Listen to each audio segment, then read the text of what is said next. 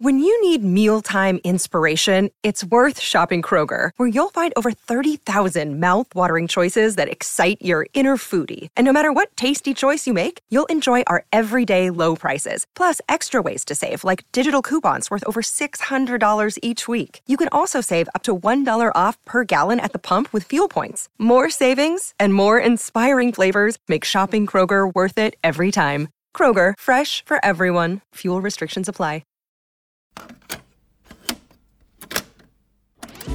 Musicians on musicians. What does that mean to you, Karen? Well, you're sitting across from me, not on top of me. I'm not on top of you, but I guess it's like we're like, you know, we were earlier. Yeah, that's true. But we did have like a very close moment. This is the first time we're meeting in person. We did share a very intimate moment earlier, so I guess it's kind of it was a dream come true for me too. Me too, man. Me too. Yeah. Ushered into your arms, prom style, and then wrap my arm around your leg. If I could rewind the clock, I think I would have chose you as my prom date versus the dude, I can't even remember his name, who went to the prom with me. Me too. Sweet. For more than 50 years, the writers at Rolling Stone have been sitting down with artists to get inside their sound, their creative process, and the quirks and perks of being a musician. But what happens when we take the writer away and ask two great artists to interview each other? Specifically, what might we learn when two indie rock icons discuss songwriting, growing up Korean American, and the cathartic pleasures of smashing glass? Hey, this is Karen O. Hey, this is Michelle Zauner from Japanese Breakfast. And you're listening to Rolling Stone's Musicians on Musicians.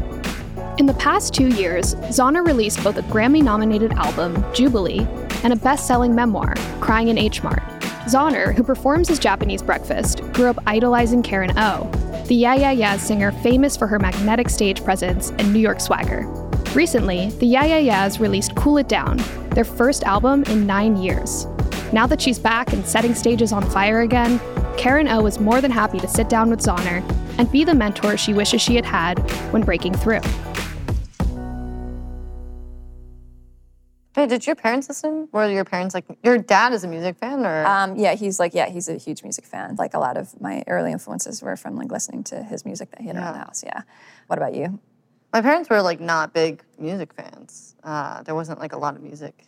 Oh, there wasn't? In my household. It was like very much something I felt like I kind of came into on my own. I think part of it just came from like the environments that I grew up in. Like indie rock was a big thing in the Pacific Northwest. Yeah, it was, yeah. Oregon, and so I think my high school friends were like really into like Modest Mouse and Built to Spill and Elliott Smith and those people. And like that was like kind of what felt like the first defining part of my adult personality, I guess, was like being 15, 16 and being like, this is who I am. This is my taste. This is like what I like to do. Yeah. And that's like what I felt in love with. Yeah. No, I mean, like, I music spoke to me from like a really early age. How like early were you getting into it? Or was it more later in high school? I don't know. I feel like it was maybe like a little, I mean, I remember like, I guess I could analyze key moments that I like music touched me, but it's something that I felt like kind of entered sort of later on. Oh yeah. Maybe that's why like I got started a little bit earlier than you. Yeah. I was like really into it super early. What was your first song and how did you write it? God, it was kind of doo-wop-y type song that I played on the piano when I was 9 or something, you know? Like terrible syrupy lyrics, you know? Like, he don't love me, baby, no, or something. How old were you? Yeah, like I was like 9 or something. 9. And I have this best friend, like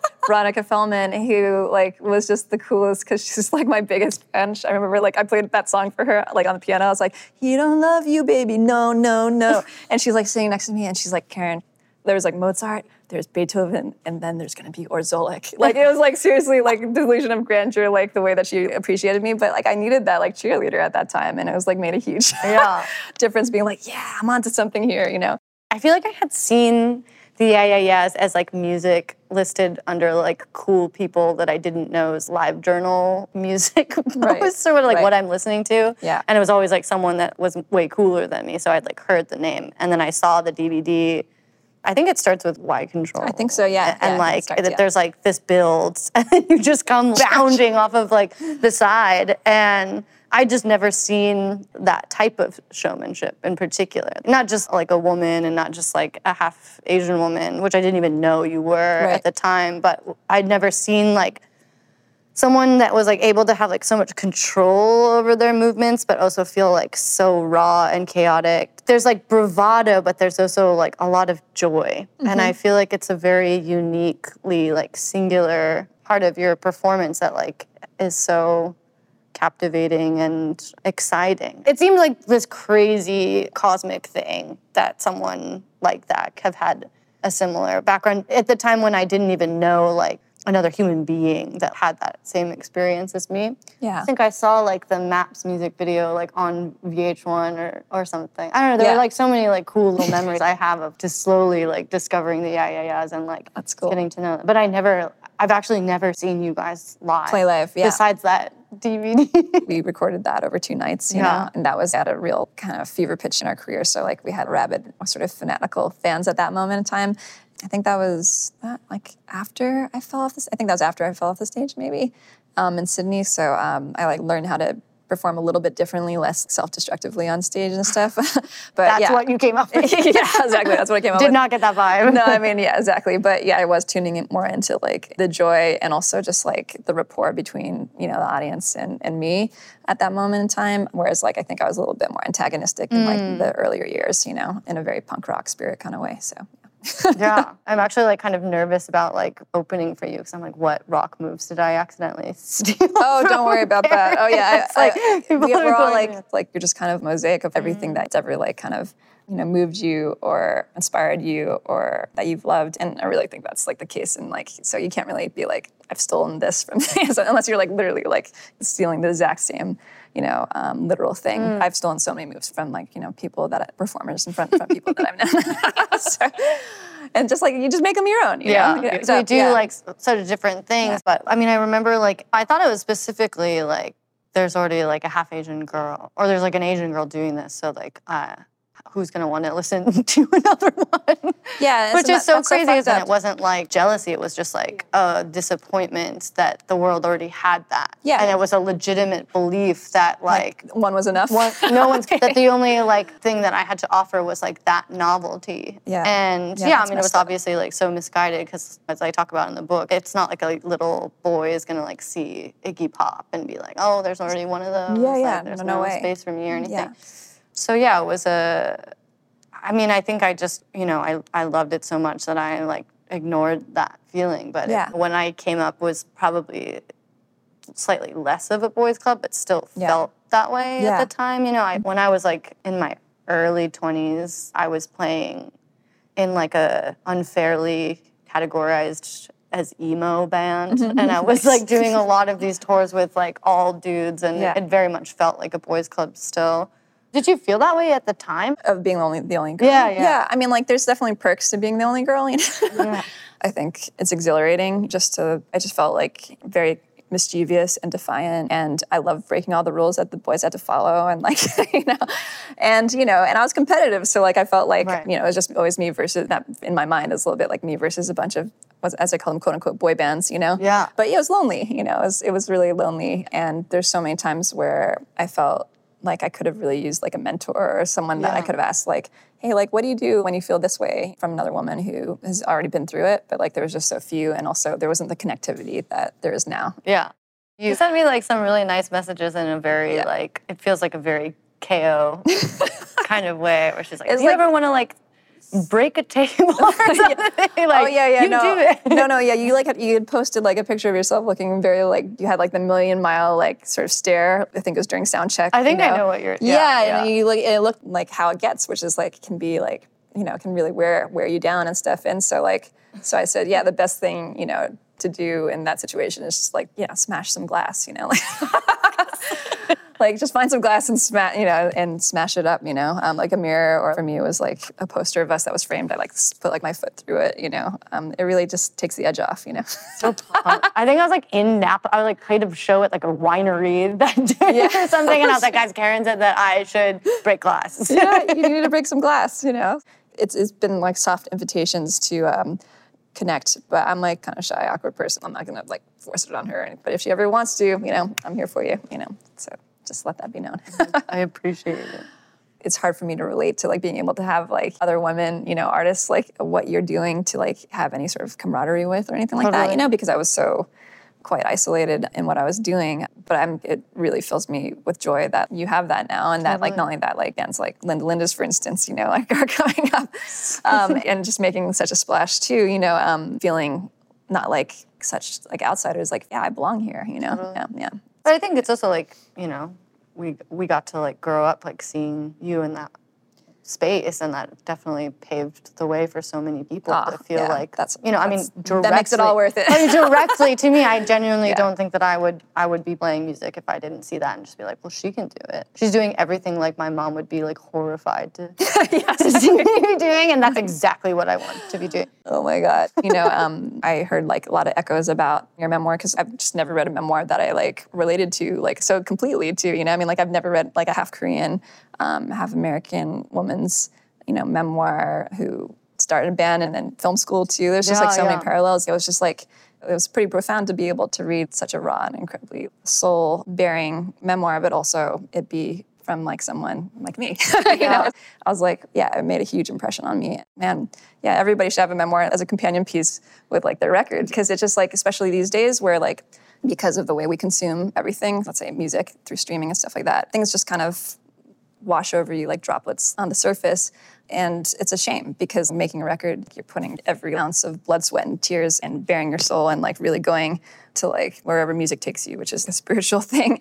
And then the way people consume it is just like, it's lucky if you get past skin deep. I'm so glad that, you know, you do have the memoir, because then people get to really experience your music in like a deep way in a time where it's really hard to do that.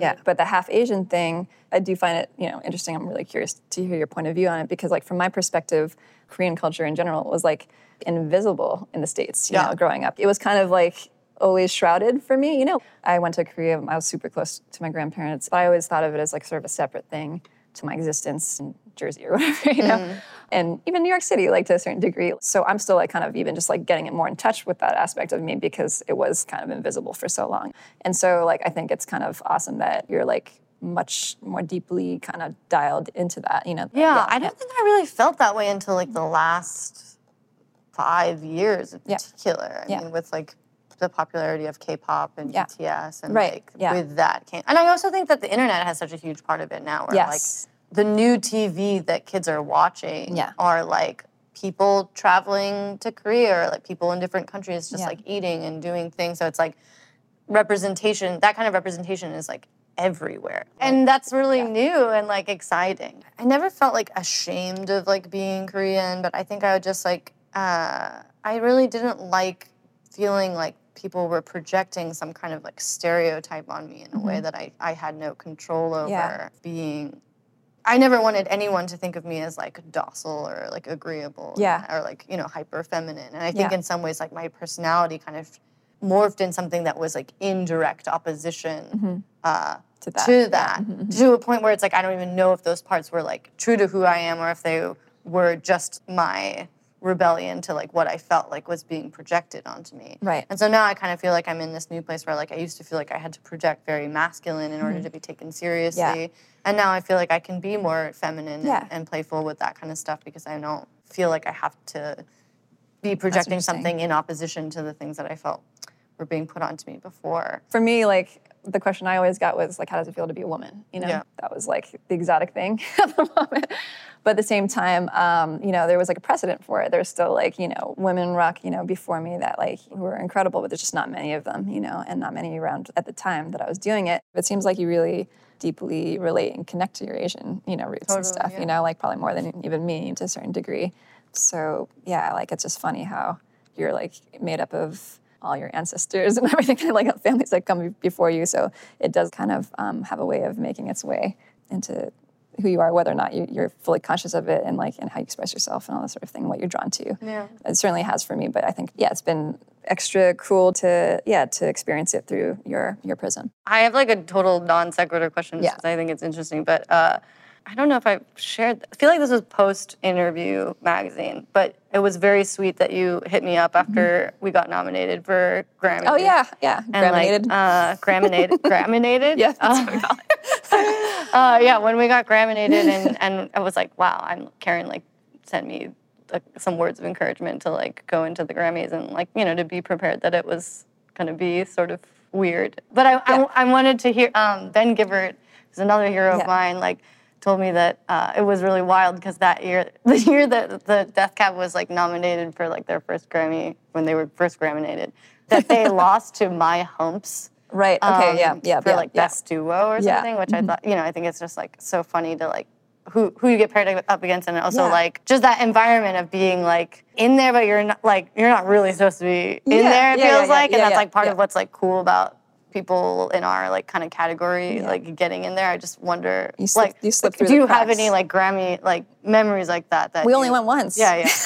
Can you tell me about that? Or like we went like you. Some like we observation. Went, the first time we went. Yeah, no, it was just like we went once because I think I can't remember where we were nominated. Probably Best Rock Album, and then like Maps was nominated for music video, or there was a few like kind of related to the record or whatever. So we went. I think it was 2004. Maybe, yeah. And we were like really excited, brimming with excitement. Like, Christian, I told you because Michelle asked me, like, what are you wearing? Like, what did you wear? I can't find any pictures of you. I was like, that's because it was like super DIY. Like, my best friend like made my like outfit like in her living room, like on her sewing machine. It was like super DIY, which was kind of amazing. But I just remember like we went and we like sat in our seats. Were kind of like nosebleed seats, by the way. You were like you had like I got to be on the floor. You were like I mean you were nominated for Best New Artist, which is like I don't know how we got it, but which like and I just remember there being like a Cirque du Soleil swing, and I think Usher was swinging on it, and like and I was just and I was just like like so like I think we lasted about 10 minutes, and then we were just like all in like the stairwell, like we like all like vacated to the stairwell. I feel like I want to I have this like picture of us just like smoking in this stairwell, like oh shit, that's rough, That's just like so not like our vibe, because it was like still very driven by pop and hip hop and like early 2000s pop and hip hop, which was like a whole other thing at that time. But we didn't last very long. And I remember having like In-N-Out Burger, shortly after that, and like just being like, okay, the night's great because we ended up having burgers or something. Who do you remember who you lost to? No clue. That doesn't stick with you for years? No, I have no idea. I mean, like, I've been Grammy-nominated many times, and it's like, but that was the only time I went. You don't even go anymore? No, that wasn't I don't go. Yeah, that was good. That was good for me, Maybe there'll be another time where I feel like, it's worth going to, but So then what were the Oscars like? The Oscars, that was like a whole other experience. I mean, that was because we were part of the show because we were performing and stuff, so we were part of like the whole mechanics of it, which was so exciting because like, we had like a backstage room where like, it's like, it felt like very VIP in a funny way. And and it was like kind of a cool year because like Pharrell was there with like Be Happy, which is like, every kid's favorite song. Is that how that song, is that what that song is called? Happy? Yeah, Happy, not Be Happy. Happy. Okay, not Be Happy. And then U2 was like there with a song, and we were there. Yeah, and I was there. Me and Ezra were there and stuff like that. I'll never forget. Like we like performed. My mouth went completely bone dry. Like just like not like literally not a molecule of moisture. Like right before I went on, I was like fuck, because like my nervous system was like oh my god, And then we did our little performance, and it was barely audible or whatever. And I remember like I was like sat like just like 12 o'clock was Leonardo like DiCaprio. We know Leo. Leo. And then I remember after we did the song, he like stood up and he's like clapping in the air, and I was like yes. I was like yes, I'll take it. Win. He was so pumped for our performance, but I'm not sure if anyone else was. But if you want to impress one person, it's him. It's probably Leo. Yeah, we got Leo. But I mean, it was a super cool. Yeah, that was. Were there like after parties? There was after parties for sure. You can't spill any tea on the after. What's that? Is there any tea for the after party tea? After party tea. Yeah, no, I mean we can talk about this with oysters. After. But it's fun stuff for sure. Yeah, I think it's a weird thing because it's nice to be like nodded to by the industry, obviously. Like Grammys or the Oscars or whatever, this kind of thing. But it's also like when you're sort of like an outlier, like I am, and I don't know if you identify like that. It's like no, I feel like I belong there completely. Yeah, you kind of feel like you belong there. Me and Justin Bieber sitting crisscross applesauce on the floor. You do belong there. But it's like a strange thing to have to calibrate in your head. Totally. Yeah. How are you feeling going into this new cycle? How long has it been? Yeah, it's been 9 years, and it feels like a long time. It's almost a decade. Yeah, it's been a little bit wacky because since our last record, you know, I have a 7-year-old kid. It's been a pandemic for like almost 3 years. so it's like really different than last time we launched a record. I think doing those shows this summer was very much needed, just like to connect with an audience again and stuff, because then it's really abstract and we have like our own enthusiasm about the new music, but then it just feels very disconnected. Recently, it feels like social media is my only like connection to how people are receiving things. It doesn't seem like that representative of the entire, you know, world. You know? Yeah. So it's really just like playing the shows where it really can feel what it feels like in the room, what it feels like to return to an audience who have been your fans for like almost 20 years. They need it, we need it. So it was just like a strange experience. I feel like very excited about the shows that we're going to do with you and the Linda Lindas is like kind of unprecedented for us and like a big kind of we're back, you know. Yeah. And check this out, like check how much the world has changed since last time, you know. We've been here that like we have these incredible Asian American women supporting us. It just wasn't a thing at all for me for the majority of my career. What was the writing process like for this record? Because I feel like I mean, especially as like a songwriter and lyricist, when you get to the place in your life where you're a mom and like things are so settled and so much of like songwriting can at least initially come from a place of personal chaos and drama. Yeah. How did you go about writing this record and what were the kind of themes that you found and how did you tap into that? And was that kind of a new thing? I think because Yayas were kind of born in this time of turbulence and disquiet, you know, in the world. I was living downtown New York City when, you know, September 11th happened. There was a kind of end of the world feeling in New York at that time, which was like around the conception of the band. I think we like to rise to the occasion and can really like relate to like when the world goes totally upside down, I think, in a way, like because it's so connected. So right now feels comfortable for you. Yeah, like in a strange way, like writing music in these sort of super somewhat apocalyptic times is something that we can relate to in a funny way. I think a lot of musicians for the first time during this pandemic had the prospects of making music together and performing just totally yanked away from us. No one's really ever fully experienced that as like a collective, at least, you know? And so like when Nick and I got back together, like right before the pandemic. Wait, so had you played some like reunion shows before working on the new record? Yeah, we did. And then we were just kind of just doing had like some things on the books that got taken away. Yeah, we got some things on the books taken away, but when we did get back together in 2021, we were so fucking stoked because like the level of like gratitude and appreciation was like real, you know? It was like so joyful in a funny way. Like Nick and I, we have baggage, man. We've been in a band for 20 years, you know? We came to that experience just being like giggling kids again, man. We were just like so giddy to be able to make music together again, and then felt kind of fearless about just like, tackling themes that were scaring the shit out of us. But we were doing it so fused with excitement and joy that I feel like that it's not like a downer the way that we've sort of made the music. It's kind of exhilarating and hopefully, you know, galvanizing, you know, because there's so much love and joy like fused into it because of that sort of reunion felt real. How do you approach like songwriting and stuff? Do you go in like with ideas or do you kind of see what happens? Like, I feel like it's changed over the years, but like, you know, it's like one of those things where like when you haven't done it in a while, you're like, I don't know how to do that. Yeah, anymore.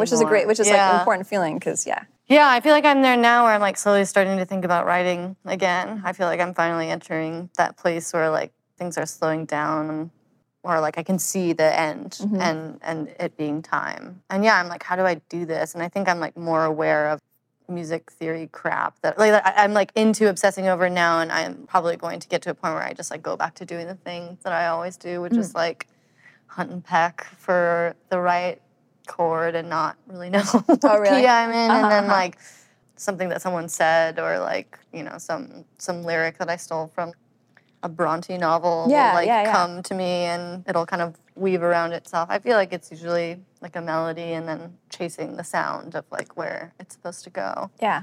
But yeah, I don't know. I feel like I have to like create all these weird rules for the next one. And why's that? I don't know. I'm sure that I'll get to a point where it's just like, why is that? And then I will like stop and I will write the same way that I used to. But I don't know. I think they're like, oh, how do I push forward? You know, how do I like get better? And yeah, it is like very intuitive. You know, I think a songwriter, like it's better if they're kind of naive to that sort of stuff. Just like as a new way or like how to push out of my comfort zone of just like, you always write songs in the key of D, like stop that. Yeah. But yeah, I also think that that's just like, that's what your voice wants to do. You should follow like what naturally comes out of you because like that's what people like also, and that's like part of your sound. Yeah, how do you usually start like a song? What's your go-to instrument when you start writing? It's usually guitar, but then like for the last record I was writing more on like piano, or I'd start a song with bass, and like because I'm not great with music theory, I got really into like drawing it in like a MIDI. Like so like I'd be like, I know what this chord is, but I don't know what it is like on the guitar or even the piano. And so I'd start with a D or whatever, and then like drag the bar until like it hit the chord that I wanted, and I'd start writing chords in that way. Like, and so that was kind of a new, interesting process for me. Do you usually write on piano or No. I'm like usually the low E string of a guitar. Most of my songs are born on that. I think just no wrong way to write music. It's just like any way that you experiment is valid as long as you're in tune with your intuition, right? And I feel like it's like one of the few things in life that I don't need to overthink, you know? Yeah, I think I overthink a lot of things in my life, but not music. I like immediately feel like, you know, kind of liberated when I'm writing music from having to overthink anything. And like one of my favorite ways to mix it up and to push myself out of comfort zone is just to work with different people. Yeah. I always compare it to like a magical recipe, right? Like, which you can relate to, being the food guru that you are at this point. But, you know, you wouldn't necessarily think this ingredient, that ingredient, but when you put them together, like all of a sudden, like there's like this new taste that's like so beyond anything that you could have predicted. 1 + 1 equals not 2, but like, you know, something like, you know, beyond 2, like equals like 3 times whatever, you know? Yeah, who knows? Infinite possibilities. Highly recommend it. Have you done that? Do you work with like different people or? For this last record, it was kind of like the first time that I invited that in a bit more. Yeah. Like, I was like trying on co-writing for a brief minute and like hated it. But then you make something and it's like so great. It's a really vulnerable position to be in because I think like especially as a woman, you know, this is where I think it's a little different. You know, I'm like quite established at this point, like you'd think, right? So like, but especially as a woman, when I start working with someone, I'm like, man, oh yeah, I forgot. They haven't spent 15 years like getting to know me. Like they don't necessarily like, get it yet. You know, like what my strengths are because the way I work can be kind of unconventional too. So like they're not just like buying into like, you know, like, off the bat, you know?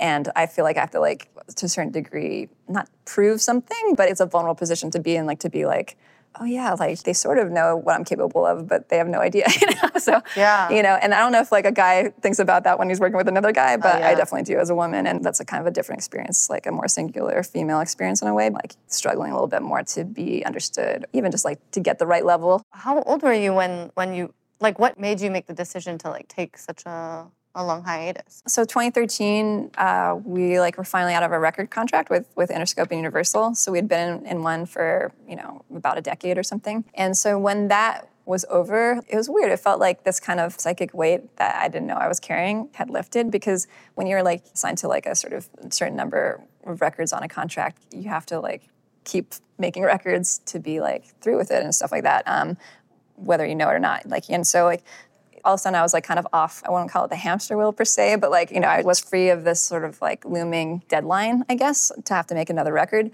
We'd been a band for like 13 years at that point. So I was just like, this feels like totally different. Next time we make Yes record is going to be because like I really, really, really, really want to make a record, you know. Not knowing that it was going to be so long. Yeah, not knowing it was going to be so long, you know. But I did know that I wanted to start a family and stuff. And I remember having like a sort of candid conversation with Shirley Manson from Garbage at like a dinner party where she's just like, yeah, do you want to have kids? I was like, I do. She's like, yeah, you know what? You really need to make space for it, because if you don't, you know, probably going to miss your chance. Like, you know, like, because when you're in a band, you're either like writing a record, like in production, or like touring it, you know, and then there's like usually a small window between starting that cycle over, you know? And so like I had to really like make the space. That was 2013, 2014. I really made the space for that in my life, and then boom, you know, that happened. Yeah. So, was there like a sadness or like a fear when you went off? I kind of feel like I'm at that place in my life. I feel really ready for that, but I'm also like so scared because you're so worried that once you get off the wheel, you'll lose your true love, you know? Like, I mean, not in the least.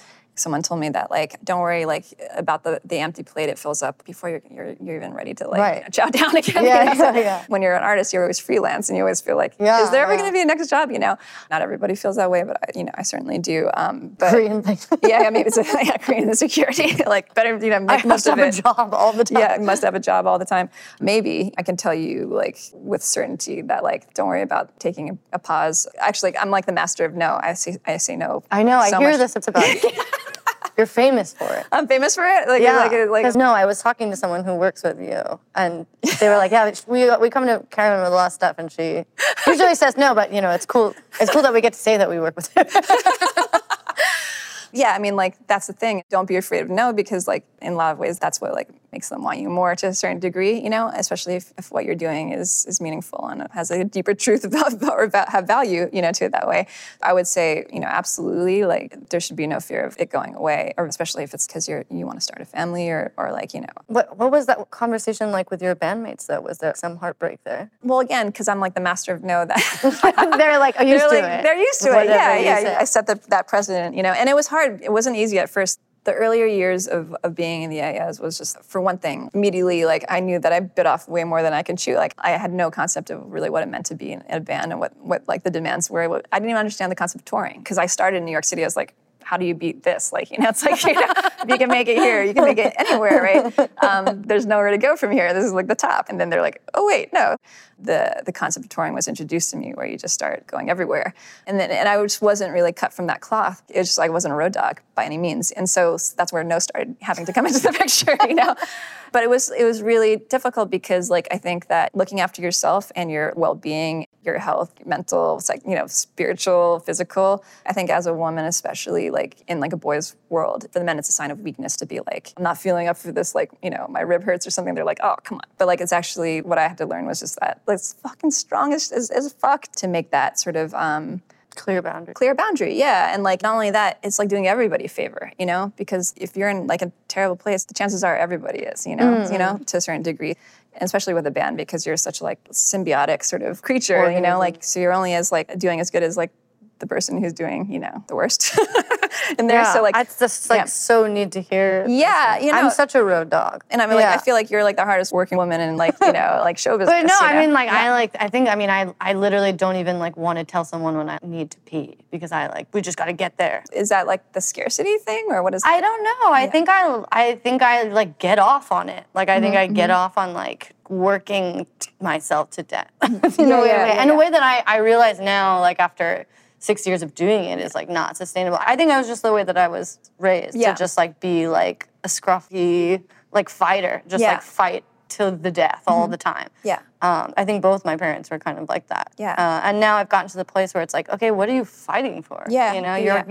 You got it. Yeah. Like, and now if you're not enjoying every moment, then, like, this year I'm really learning how to say no, and it is really scary. I get, like, so frightened about saying no to anything, because I think our paths were very different in this way, where, like, we talked about this in an interview where, you were like, it came to us really quickly. Yeah. It didn't come to me really quickly. It came to me really late. It wasn't until, like, 25, 26 that, like, anyone had heard of, like, anything that I was doing. And I had been, like, doing these DIY tours, and, like, no one gave a shit for, like, 10 years before someone started, like, paying attention. Yeah. So I think that that's also where that came from. It was just, like, it's like, say yes to everything, and once I start saying no, then I'll lose it. Yeah. Whereas, like, I think maybe when you started, everyone was, like, captivated by you guys from the get-go. Yeah.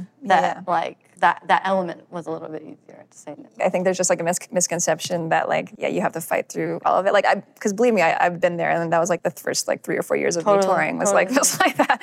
But then I don't think I've ever regretted saying no. Yeah. I've regretted saying yes. And time again. So I like that my reputation precedes me when it comes to no. No, it's great. Because it hasn't really, like, maybe in some ways it's affected things, but I'm really happy, for the most part, with like the little niche that I've carved out for myself, I mean, I think that you have the most, like, admirable career, long-standing career, timeless career. Yeah, like thank you, and I'm like so freaking endlessly impressed by what you've put out into the world and what you've accomplished, and also like the doors you've opened for more of us. It's like a huge deal. Yeah, I think No would be like a beautiful cherry on top of it. I know cherry. Yeah, the No cherry.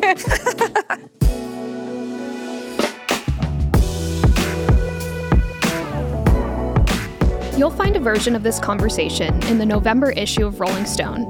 Musicians on Musicians is adapted from Rolling Stone's popular magazine franchise, produced by OBB Sound, and sponsored by Audible. This episode featured Karen O of the Yeah Yeah Yeahs and Michelle Zauner of Japanese Breakfast. Executive produced by Michael D. Ratner and Scott Ratner of OBB Sound, a division of OBB Media, and by Jason Fine, Bridget Chelsea, Christian Horde, Noah Schachtman, and Gus Wenner of Rolling Stone. Co-executive produced by Dylan Martyr of OBB Sound. Produced by Miranda Sherman and Toby Lawless of OBB Sound.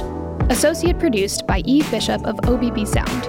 Voiceover by Eve Bishop of OBB Sound.